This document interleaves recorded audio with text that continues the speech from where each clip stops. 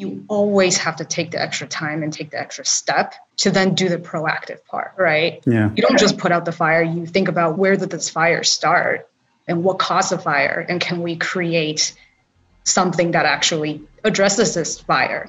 In the case of our team, can we make some money from this fire, right? And so I think that, like the fire is a demand of some sort, right? And how do you actually take this action that you're putting it out into a service, right? Because everything fundamentally has value.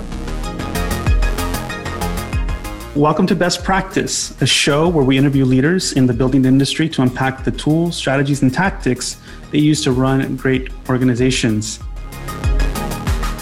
Today is a great day. I get to talk to Jen Chang. Jen is actually a former classmate of mine. So if you detect a lot of warmth in this conversation, it's just really great to be able to talk to her and just unpack what she's been learning throughout the years. So she's creative director at Common, which is the nation's leading co-living residential brand and operator. Since joining the company in 2017, she's overseen the architecture and interior design departments, and also leading some interesting research on shared living. She also currently teaches at the urban planning program at Columbia University's GSAPP. Thank you so much, Jen, for joining me. It's going to be fun. Hi, George. Thanks for having me. I'm glad we get to just have one of our long conversations, but, in public. Yeah, that's really cool. So we'll just kind of start. I gave a little bit of a brief synopsis about your background, but would love to kind of unpack that a bit further. What's been your trajectory so far? So without just listing off my CV, I think, like a lot of people, I didn't start undergrad in architecture. And I actually studied economics. And for those of you that are curious, it's really boring. And so I found architecture when I was right after undergrad. And it's just one of those aha moments. It's like, I love the people, I love the approach. And it's a little bit like, where have I been this whole time? And so, next thing I know, I was at Columbia GSAPP, where I met you, I think probably on the first day. And, I think it's been just a series of very lucky, let's call them experiences in New York City. So I've been here for just 12 years now. And so after Columbia, or actually during Columbia, I worked at a few internships. I worked for a digital design firm in Brooklyn called Brooklyn Digital Foundry. That was a ton of fun. I also went to Tokyo and worked for Kengo Kuma for one summer. And then after that, real world started, joined Shop Architects, where I actually started on the same day as one of your other interviewees, Louisa from last session, maybe. At Shop, I guess I was just extremely lucky, but I worked on a stadium. I worked on 2 residential towers. I worked on a hotel in Williamsburg, and all of those got built. Am I crazy? Yeah, all of them got built. One of them is under construction. So 3 of them got built, one of them is under construction. And so it's just a really kind of incredible time to be in New York. Construction was really booming, and just get involved with all these high profile, extremely exciting projects. And I think it's worth mentioning that kind of a geek. So if you'll remember from grad school, I was always scripting. That's also what I was doing at Shop. So most of my work was kind of parametric facades and parametric related, kind of database related work. And then about 3 years ago, so in 2017, I joined Common. Look, I did read off my resume. So I joined Common, and I guess I'll speak a little bit more about it later, but I was the first architect at the company. And yeah, that's my kind of trajectory. So for those that I kind of described a little bit, but what's your take on what the one-liner is for what Common is and what Common's doing? Oh God, one-liner. It's a mouthful. Could be a little longer. Yeah, I think I'll try to explain it as I would to a friend or maybe my parents. But the way I would say it is, Common is a brand operator. And so what that means, the most synonymous thing is like a hotel brand, like the Standard or the W or something like that. But we are a brand operator for co-living residential. But we are not specifically co-living. We specialize in co-living. We specialize in micros. And we also have a ton of residential multifamily properties. And the idea here is that, Common kind of has 2 customers. We provide, really smart, affordable apartments for today's renters. but also to the other clients, which are the developers, we have a design and a tech-enabled platform that brings much higher returns, higher density, and just like an innovative product. And so Common kind of sits at the intersection of, technology, real estate, and property management. Oh, that's fascinating. And in your current day-to-day, I mean, I'm assuming that there's just been from your time at Shop to Common, there's probably a thread line in the sense that both companies might share a similar perspective on the industry or like their place in design. In Shop's instance, it's a very business-oriented company. They think kind of business first, I would say. It's like everything, all the innovation that happens is not just for the sake of innovating. It's because they also do see a potential impact on their client's business to some degree and to some capacity. In Common, it seems that you've taken that kind of logic and now verticalize it to some degree into one specific typology or maybe a couple of similar typologies of projects. Have you picked up on that or yourself, like from in your current role, like how has that transition been for you, and what kind of analogies are there now that you are more of the owner in some capacity, but also not, because you're also trying to, source partnerships with developers as well. So it's curious. So I guess I'll say that, when I joined Common as the first architect, in a way, they didn't really know why they needed an architect. Like they knew we need to get an architect. We're a housing company. But when I showed up, it was like, what is my job? And they couldn't really tell me. And so I think, I really had to figure it out from scratch. I have a story that I tell everybody, so I'm sure you've heard it. But my first day, or maybe it's my first week, I was walking around asking for plans. I was like, hey, we have 12 properties open. Where are the plans? And people were like, staffing plans, financial plans, like, what do you mean plans? I'm like, floor plans. And they're like, yeah, we don't have that. And so, it's really from scratch, right? It really is kind of a new world. And so in a way, everything that I've done so far is some sort of building off of what I knew before, right? Which is everything I learned at Shop. And so, you did mention a couple of those things. I think that anything from like how to be creative, how to interact with clients, what are they looking for? And a lot of it is actually just understanding your stakeholders, right? I think being at the table as an AOR interfacing with clients is a fundamentally different relationship from being there as a brand rep, right? And so I think just understanding project teams and dynamics and the objectives of your stakeholders really helped us build up, our intent as a department in a way. And, aside from that, I think it's like, I think about Shop all the time. I think about till this very day. I think any problem I come into, I think, what would they have done at Shop? And, right now we are working on just like financing and accounting, really.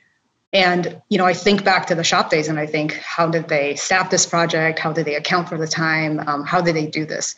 So I think, like being a carryover is a pretty direct application for me personally. And in your current role, coming in as you came in as the first architect, but now you're a creative director. How do you go from this blank slate, this amorphous position where they think that they need you for some perspective, but then as the company's maturing, it's probably like a kind of back and forth between maybe own interest too, on where you see the best use of your skill sets? Or did you feel like there's actually a stretch also personally having to go through that to define the role itself till now? I think that I would say maybe something crazy like 75% of my energy is spent towards the definition of my role, and then eventually my team, eventually my department, and now, the group as a whole. I think that, it's a struggle, right? I think it takes a lot of balancing of the reactive and the proactive. I think you get exposed to different opportunities and you said, wait, as an architect, this is how I would solve it. Has anybody thought of this yet? And more often than not, the answer is no, right? Because you come to the table with something and people don't approach the problem the same way when they come from different fields. And so I think it's been a lot of learning about the value of architecture in the world, right? It's just a direct application of a field on your own. And you have to set the brief yourself. No one's going to tell you what you need to do. And so, I mean, is your question, how do you do it? Yeah, I mean, it's a little bit of the how, but it's obviously like anything that's kind of brand new, there's a lot of probably second guessing. There's a lot of, it's continuously evolving. So you basically have to go from that kind of amorphous state to something more defined. And even at the current state, I'm sure that like there's probably a target that Common's trying to hit next year that's going to have to redo everything. And most companies go through that growth process, right? They go from like 0 to 5 employees. And then what worked there doesn't work anymore when you go from 5 to 20 because it's exponential now. It's everything becomes harder being synced up and everything else. And I'm curious, like what were maybe a more concrete way to talk about it. It's like, what were those step functions for you? Were like, oh shit, we have to grow quickly, or we have to go from this point to another point. And maybe what were those specific problems? It's a bit of a blur. I'm not going to lie. And I mentioned the reactive earlier, and I think I didn't finish mentioning the important part, which is the proactive, right?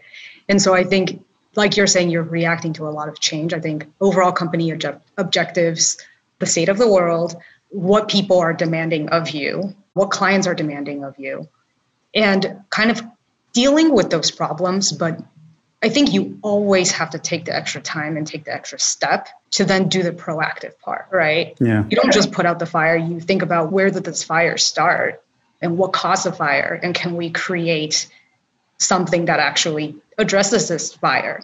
In the case of our team, can we make some money from this fire, right?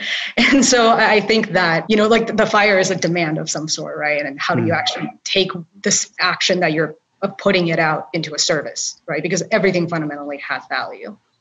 And so, it's very draining at the end of the day. I think that I have a rabbit hole personality, which is, you can't show me an issue without me being like, well, then what's this? But what happened before that? And it's a pain in the ass to work with. So if any of my team is here, I'm sorry.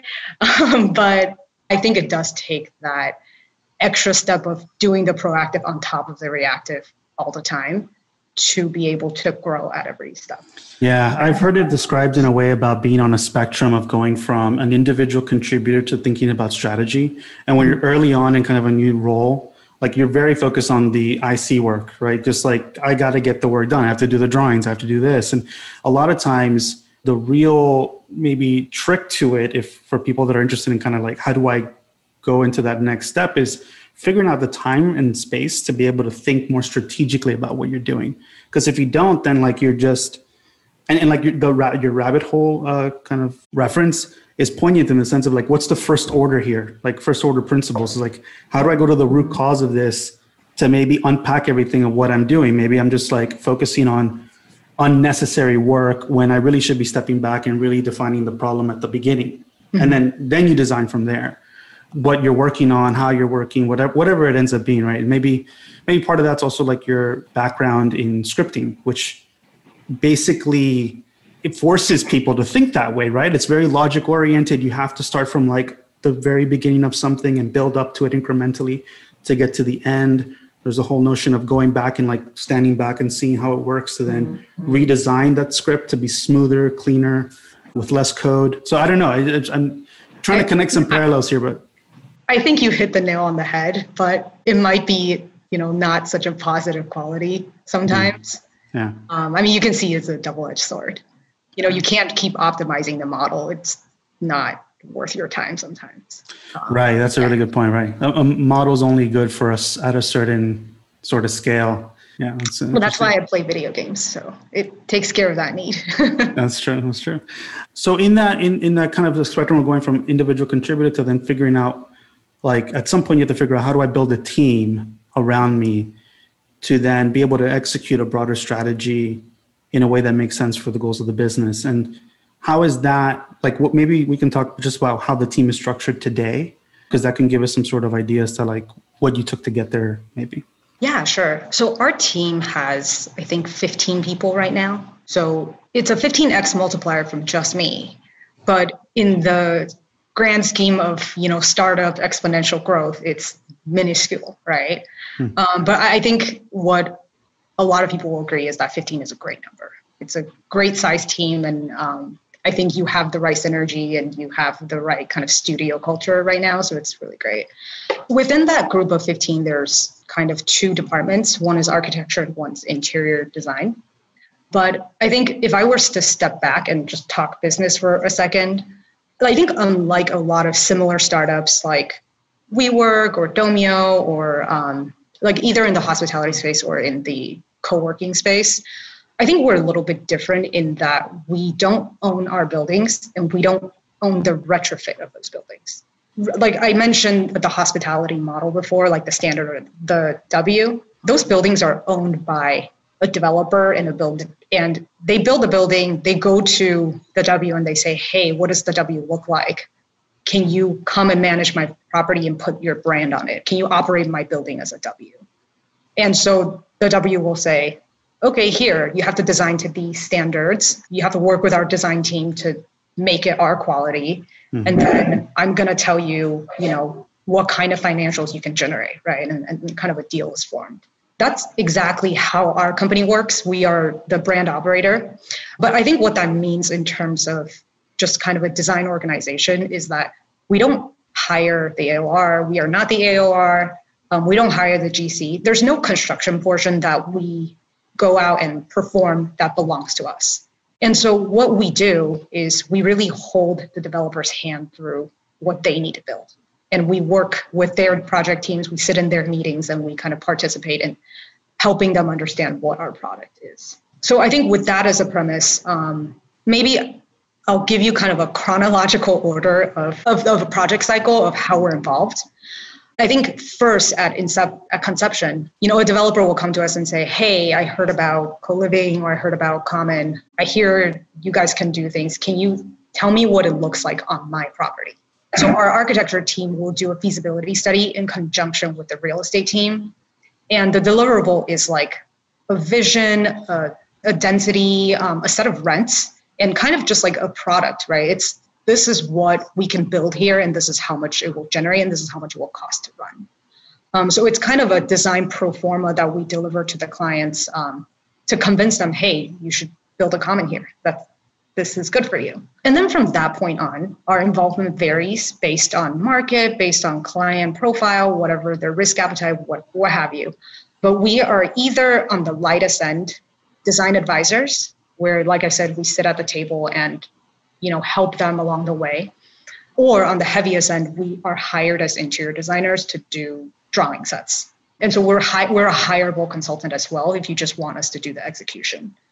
After that, after the kind of design development, we also take care of all the furnishings. And again, it's kind of as a contractor, we don't own the furnishings, but we say, hey, pay us, we'll buy, procure, and we'll select, procure, and install all of the stuff for you. Because most multifamily developers don't deal with furnishings usually, because apartments don't typically come furnished. And then, last but not least, there's a lot of work in just marketing, visual content, photography, leasing plans, anything kind of design oriented from that point on. But I think in chronological order, the most important part is probably this last part, which is the research. So there is a feedback loop where after we design everything, we're studying it. We're taking the data on, did it rent well? Did it show well? Did it lease well? Like, what are the occupancy rates? Are people happy there, right? What's the NPS? And we are taking that and turning it back into our knowledge set. NPS stands for Net Promoter Score. And I think it's an industry, well, not even a specific industry, but it's just a standard for measuring customer satisfaction. And it's kind of a tried and true method where everything hinges on one question, which is, would you recommend this to a friend? And it's yes or no. And the result of that question statistically yields a score. And so you can imagine a company like Apple will have a super high NPS versus a company, who should I shit on? Comcast. They'll have a super shitty NPS. That's a fair game. Yeah, it's fair game. I think everybody would agree with that. I was like, ooh, who do I hate? Yeah, so we measure all these metrics and we turn it back into essentially design guidelines. A good simple example is like sharing ratios, right? What's the difference between 2 people sharing a bathroom and 3 people sharing a bathroom? You can actually measure that in performance. And you can actually measure that in rent. You can actually say, you know what, if somebody will pay this much to not share and have a private bathroom maybe. And so we do spend 15 to 20% of our time on these initiatives, just building up our knowledge base to actually understand the subject matter, right? To know how to design for co-living in the first place. So I think that's kind of what the team does. And it's quite a bit for 15 people. So on your team, do you have, who's doing the analysis part of that? Is that on the real estate team? Is that part of your team? It's everyone on the studio team has dedicated 15% of time to spend on what we call initiatives. And it's that. And we get help from, there's data analysts and there's a business intelligence department. So people who can like work in SQL and pull data from other sides of the company, like the performance metrics, and link it to spatial metrics. And, we make all these charts and graphs, and sometimes they don't say anything, but, we have them real time. And there's just continuous research projects it starts with a hypothesis, and then we try to figure out, okay, on this subject, what's our stance? What are we trying to say? And so, it can be, like the example I gave you, the bathroom sharing ratios, but it can also be like, let's talk about package lockers. What's our stance on package lockers? What do we want to do here? And so we will often loop in people on the pricing team, people on the real estate team, people on the property services team to understand their needs, and customer support is a big one. You learn a lot about people in architecture specifically from the customer support and their data. It's super interesting. I'm just curious, what kind of platforms does that team use for success? Which teams? The customer support. Customer support actually uses Salesforce now. I think we transitioned a bunch of times, but now a lot of our members facing kind of internal software is all Salesforce based or Salesforce powered. Yeah, I think we'll pick up on this a little bit towards the end, because I'm interested in like the application of some of what you've learned potentially back into a more traditional office. And I'm curious about the customer service aspect, because that's obviously maybe a little bit more difficult within a normal organization, but it's actually tied to, a lot of thinking around post-occupancy. What does that mean? And maybe there's some inspiration for some folks that are on the call. And so in the kind of the team structure, what have you identified as being some of the biggest challenges in actually it's 15 people, hiring is hard. What have been the biggest challenges of getting to that point today? I think I mentioned earlier, it's like that well, first of all, hiring is a ton of work. I think I hired probably like 8 or 9 folks that are currently on the team now. And, like everyone is a person and everyone is special, and, you don't want to mislead somebody. And it's a lot of communication, right? I think you have to be upfront about what it is and what it isn't. I actually spend a lot of time telling candidates, like, this is not a typical design firm. We're not here just to do this. There's like different objectives. But I think that there's the part where there's a lot of time being spent on hiring and on picking out the right people that you want to join the team. I think that another difficult part of scaling is, like you mentioned, just objectives are changing. And so the org has to shift all the time, right? And you can imagine like reorg all the time is not the most fun, especially for the team that exists, right? Yeah. There's no consistent career ladder and there's no hierarchy. It's just a blob. And you kind of also lose your trustworthiness if you're like, hey, this is where you sit today. Like tomorrow it's different, right? So I think it's a lot of uneasiness. Another thing maybe I want to point out is the balance between external knowledge and internal knowledge. So, like I mentioned, there's a lot of what we do here, which is the application of our own knowledge base. And it takes a long time to learn all of it, right? Like it's a lot of approach, it's a lot of thinking, it's a lot of knowing how the place works.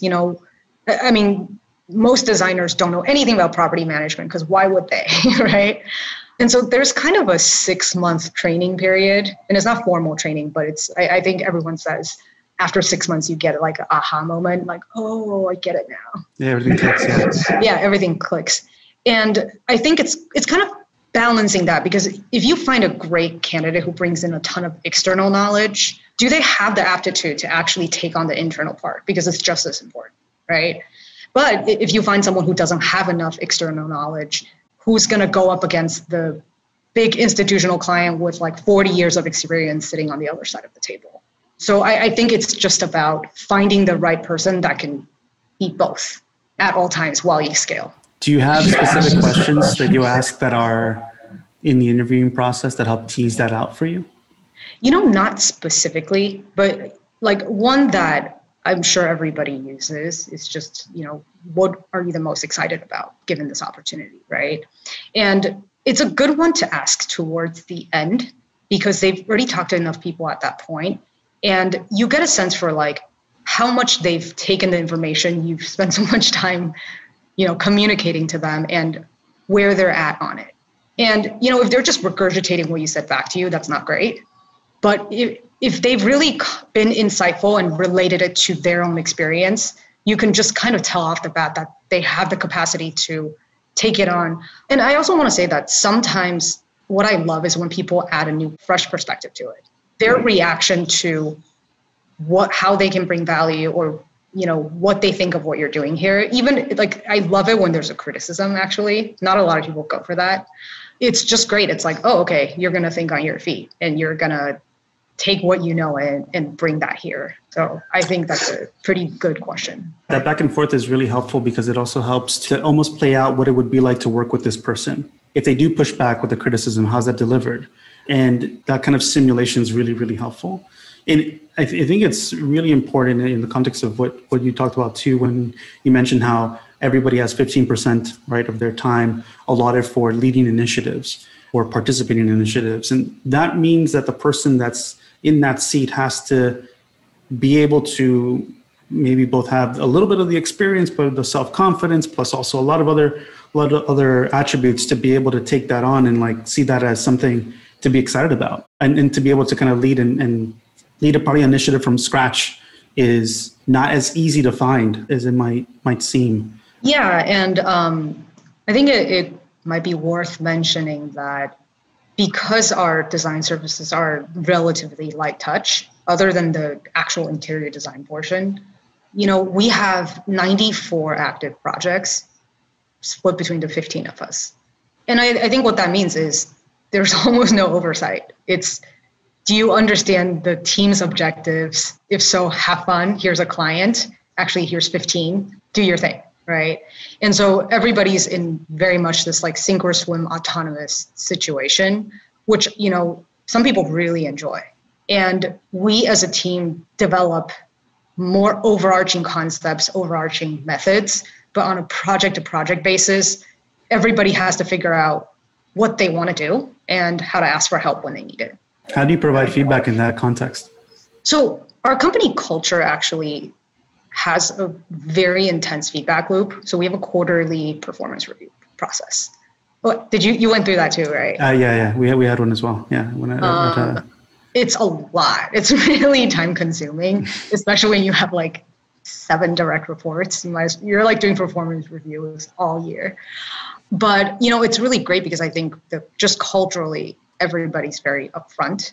And this is something that, I learned from coming to a tech startup, right? This is like night and day from traditional architecture where you gave feedback once a year and it was very not upfront, right? It's like your pent up anger from the past year and you're like, you were great. But,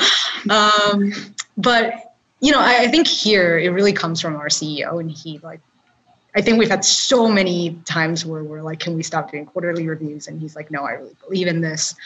And there's a book that always gets talked about called Radical Candor, which is very popular in the tech world, where you practice just saying what you want right then and there. And of course, there's like a nuance to delivery and understanding what the other person might be feeling and what you want, how to actually have a productive conversation. Right, some EQ.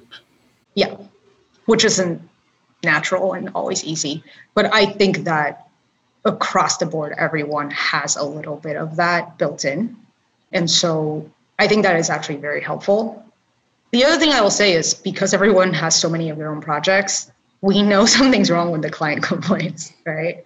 And so, please don't fuck up. Yeah, that makes sense. Looking back now from where you are now and when you started, you mentioned a little bit about how the feedback process was maybe one of those things that was new, but what other things have you picked up along the way that you feel have made you a better leader? And yeah, I'd love to unpack that. I think the biggest thing I've learned since leaving shop is this idea of advocacy. And this is not like there's not a word that people use a lot in startups or anything. It's not like NPS. It's not an acronym or anything like that. But I actually think it's just kind of the core nature of my role, I've realized, is to advocate for first myself, then for the team. Because advocacy is really this thing you don't think about, but you need to constantly communicate to other people in the company why what you do matters. And what that does is you're opening doors, right? You're communicating to everyone, hey, this is what I'm going to do. This is why I'm going to do it. It's going to be awesome. And this is what's going to happen after we do it, right? And you also have to advocate for like how long it's going to take and, but what is your vision? And I think it's one thing as a leader to roll up your sleeves and do it, which is, I think, a super, super important quality as well. But I think to, pick up your head and just constantly like bang the drum and let everyone know why, like what the hell it is that we're up to here. It unlocks budgets, it motivates the team, and you get clients that way, right? You tell the client what you're going to do and they sign up for it, they pay you for it. And so I think there just isn't, like no one told me that would be the majority of my job description. But I think that I've really come to learn that in every aspect of what I do, including this very conversation we're having, I'm constantly advocating for design. And maybe one thing that's, I brought props actually. I think it's a good time to bring them. When I was first thrown into this current position, I asked a friend of mine who is a graphic designer at Spotify or a UX designer at Spotify. Hey, do you know of any books about, design within organizations or tech startups, like anything that might help me? Because I realized I was in totally kind of unknown waters at that point. And so he rolled his eyes and he was like, I think there's an O'Reilly book called Org Design for Design Org. So I bought it and it looks like this. It's the lamest thing. Oh, wow. I thought it was a joke. It's not a joke. It's not a joke. It's really thin. And it was, like a very, very quick read. But it's really fascinating because the perspective is that you are a design organization that lives within a larger organization. That's awesome. Right? And that's something I never thought about because at Shop, just awesome clients and awesome projects get handed to you and you just have to script something amazing. And you never have to think about you never have to tell them we're going to design because, right? Whereas, the advocacy thing I'm talking about, everything you design, most people don't know why you need to design it. You need to explain it to them. Yeah. And so I think that this book talks a lot about that. I think it also obviously has a lot of organizational, very boring language, frankly, but it talks about the function of a design organization and how it connects to specifically the executive suite and the C-suite. And so I've learned a lot from it in kind of understanding that. And I think, that really helped me develop more of the leadership position. And it comes from this very ugly book. So that's awesome. I've never seen that book before. And I've looked for design organization, well, more org design books before, but I've never come across that. So I'm going to buy that after this call. So that book could serve as maybe an inspiration, but what other experiences have you had that kind of inspired you or have helped you along the way? Is it just that book? Is it some of your experiences from Shop or people that you know around you? I feel like I just received an award and these are all the people I want to thank.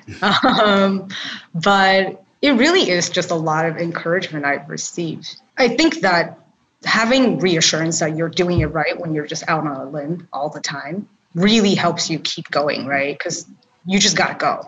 And I think that learning from our CEO is incredibly interesting. And he's just unlike anyone I had met before. And so Brad Hargraves is our founder. He also founded the Startup General Assembly, which is a trade school, like a digital trade school. And so we're the exact same age. Actually, he's a month younger, which really makes me mad. But, he's just an incredibly brilliant person that is frankly kind of fearless. And I think that I've learned so much from this experience. And I'll kind of explain. When I first joined Common, the idea of co-living was like, oh, you have a brownstone with maybe 20 people living in it, and they're going to form an awesome community and super niche, super awesome. And it could be in Bali, it could be like digital nomads, all the stuff, right? And then we, at some point, realized, you know what, there's actually a ton of people who already live with roommates. In fact, like everybody. In Brooklyn. Yeah, and like the housing is just not built for it. And there was this like major disconnect between what developers think they're building and how people are actually living, right? And then the joining thing was like Craigslist. And so we realized, what we're doing is actually not a niche thing. It's actually not that special and actually shouldn't be a premium product. So we've completely pivoted from using words like hive or like-mindedness or, like roommate matching, things that are really cute and precious and kind of idealistic. We kind of just tossed out the window and we said, we're here to provide housing. And that's kind of exactly what we've been doing. It's just high density apartments, right? And in all different shapes and sizes. And, I think around last year, we were talking to a few kind of very high caliber clients. And we also realized that people with traditional buildings are also looking for just like tech-enabled management platform, because landlords and property managers, like that entire industry kind of sucks. It's kind of like Comcast, it's old school. It's like, there's no good tech and it's just expensive and crappy. And it's archaic. And so, we started expanding our platform to be just more about buildings. Why not, right? Better property management. And, you look back on 2015 and you think that's kind of silly, that we wanted to create these little nomadic communities and that we completely missed the point, right? And that was not a business that scales. But you then realize that you don't realize the next thing until you do the last. Right. And so I think there's that fearlessness from the CEO that, is very interesting to learn from. You just take something on. If it feels right, you just go ahead and execute. It doesn't have to be perfect. And then you can change ways. You can just change your path and go on to something. The thing is, you just don't know until it's there. And you don't know until you're doing it. There's a culture of like permission that has to be in place, right? And the advocacy is a great way to frame it as well. It's like the culture of permission has to be there to fail, to take chances, to take risks, and allow people, give them the time and space to be able to do that within their own workday, to be able to kind of come up with a new idea, pitch it. And if you do that well enough, you have an entire organization that's actively thinking on how to improve the business every day. But you need that kind of structure of like the permission plus the constantly advocating from like within the internal structure, right? Like from your position, advocating for the team that directly reports to you, and then them advocating for the team that reports to them. That is super critical. And it seems like Brad has kind of intuited this also from his previous experiences probably and everything else to get to the point where he has built this organization with that culture of permission. Totally. We have a company value that's make the case, take the risk, which can be dangerous at times, but it's very much alive. Yeah. That's awesome. So we are going to open up for Q&A for the next 15 minutes. If anyone has any questions, I can kind of pick them up from the Q&A area. Oh, we have some here already. So there's a question about how architecture firms could maybe use data to help understand and maybe the NPS is sort of wrapped into that, right? It's like, how does an architecture firm develop the practices to be able to understand, are they doing a great job with their clients? NPS is like a good model potentially for understanding whether your client would actually recommend you to somebody else. So, from a business perspective, if the majority of work is referrals, can you get people or repeat work? Can you get those same clients to refer other people? That's kind of like a interesting. But to the side, from what you've learned, those kind of tools and methodologies, do you feel though that the era of conventional architecture practices has passed? Era of conventional practices has passed. I think data is a tricky thing, because at a company like Shop, data was incredibly important. In order to do those complex designs, you need a lot of people who think in metrics, in organization and a management that can get complex technical like thoughts coherently into a kit of parts, right? And I think that for so many architects, that's just fundamental to why they're in the field in the first place. It is for the organizational aspects and the metric aspect. And so, I think that in terms of just architecture and how it's become so digital, in any firm, really, it really has an important role to play. I personally have a soft spot for just like that, the hand sketches and the models, right? And I think anyone who's had the traditional training has that as well. And so, I would be the last person to say, every firm needs technology and data and like it needs to be tech forward. Otherwise you're, going to get left behind. I very much don't think that's the case. And I think it's just about, how you approach your craft, right? And again, it's what you're after. If you're after a beautiful museum building that's like all about the sketch, right? It's all about composition. Why do you need data? It's just a good composition. Like you need so much more practice and finesse to do good composition, right? I think I already talked about the application at Shop, which I think is really neat. And at Common, we're also doing it in a totally different way, right? We have access to all these people actually living there. Right. And so we can use that performance to understand how are we doing. And so I think that's a rare and unique thing that I'm leveraging. Just on that note, though, I do want to add very quickly, I hate unnecessary data or technology application. I think I often see or hear people who are optimizing or building databases for things that are actually not useful and have the execution and collection work to the actual thing that you're getting out of it is just not worth it. And you're doing scripting for scripting's sake or data for data's sake. And, I think in my ideal mind, I would like young designers to be aware to that it's not all about tech. That's not just the future. And it's about important applications. Do you have like a specific example in mind? Not really. I think it's just, any sort of, a really simple one is building a parametric script for something you can model, right? This is like, do you need a script to iterate? If it's not saving you any time, if the design itself is not complex enough to save you time, why did you build the script? You built it because you wanted to. I know, I love that feeling. Right.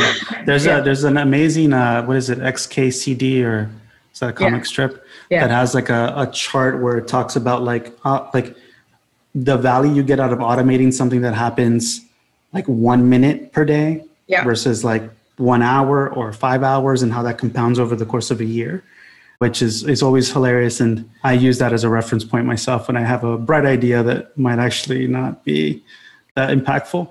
So thanks for that. Another question here is, how could Commons platform work more commercial property?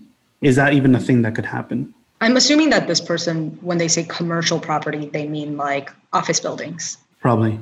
So I think without getting into too much detail, it's definitely possible. And, I think after COVID hit, there's more and more conversations of it.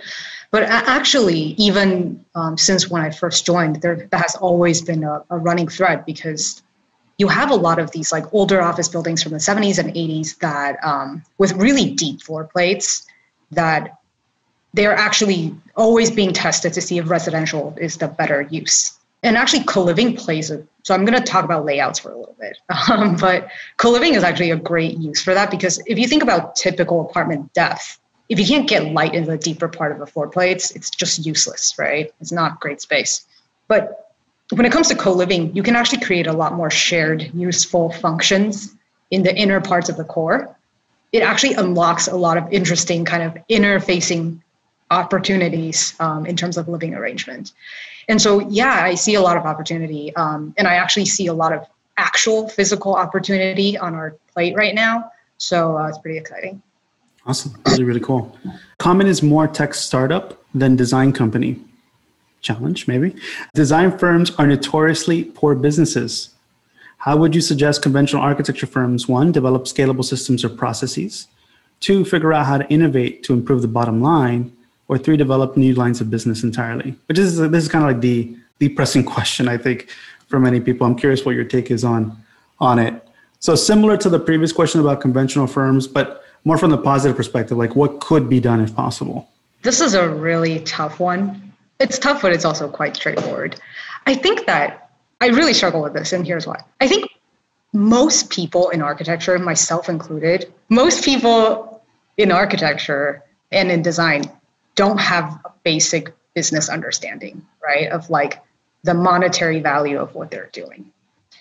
And, one argument could be everyone should get a baseline education, right? When you go to architecture school, maybe there should be a class that teaches you like, hey, this is how margins work. This is what profit means. And this is like how my time gets compensated, right? And, it really is quite simple. I think architecture is it's an incremental business. And so you have a fixed margin on every hour of work you do. Most people don't realize this. And, the accounting of it is actually very straightforward. It's all linear. It's just multiplication, right? And I think, the understanding of accrual accounting and cash accounting and how a firm actually operates to stay afloat and what staying afloat means, super useful information. I think what's even more important is what does the developer do? I did not understand this. Who are your clients and what do they want from you? I never understood what it actually took to put together a project from their perspective. And nobody ever taught me that, right? Like, what is the development cycle? What are they doing when they find the site? What are they doing when they meet you? Having an understanding of that allows you to kind of communicate what you want out of it and understanding where you stand in this whole process. There's just so much I've learned that in a way I wish I knew. I wish somebody had taught me earlier on. And I think but the struggle I have is, I think the days where I was sitting behind my desk, I didn't know any of this crap and I'm just scripting, I think I was the happiest. And I'm sitting there and it's midnight and I'm like, ooh, I got this toggle to work. I just think there's so much value to that. And I think so many architects chose the profession for that reason, right? It's for the very act of doing it. That, why do they have to learn about business? Why do they have to participate in this capitalistic world? Yeah, so I guess my answer is just like, there's an awareness portion that could be worked on. And I actually think it's fundamentally not that complicated. And the awareness will bring competitiveness and will just bring more value to design. Again, the advocacy is important. But I also just love traditional arts, design, music, all of that. It's a suffering craft. Like, we do it because we want to. So one last question. What is the nicest thing anyone's ever done for you? Oh my God, that's so hard. Okay, one time my aunt in Taiwan sent me this box of Chinese New Year's goodies. And it's all the snacks from when I was little. And I hadn't spent Chinese New Year in Taiwan since I was like a child. I think I left when I was like 12. And I opened the box, I just started bawling. And I think I was bawling for like a week. It was just the sweetest thing. That's so nice. Well, thank you so much, Jen, for taking the time to walk us through Common, your career. It's been super illuminating, really exciting. And I just want to thank everybody for joining. Thanks so much, Jen. Really appreciate it. And thanks everyone for joining. My pleasure. Bye, everyone. Cheers. Hey, it's Chris from Monograph. Thank you so much for joining us here. At Monograph, we're building the #1 practice operations platform for small to mid-size architecture firms. More than 200 practices are using Monograph today to run the business side of architecture. You can start a free trial today or watch a live demo with our CEO, Robert Ewan. Get started at monograph.com. That's monograph.com. Talk to you soon.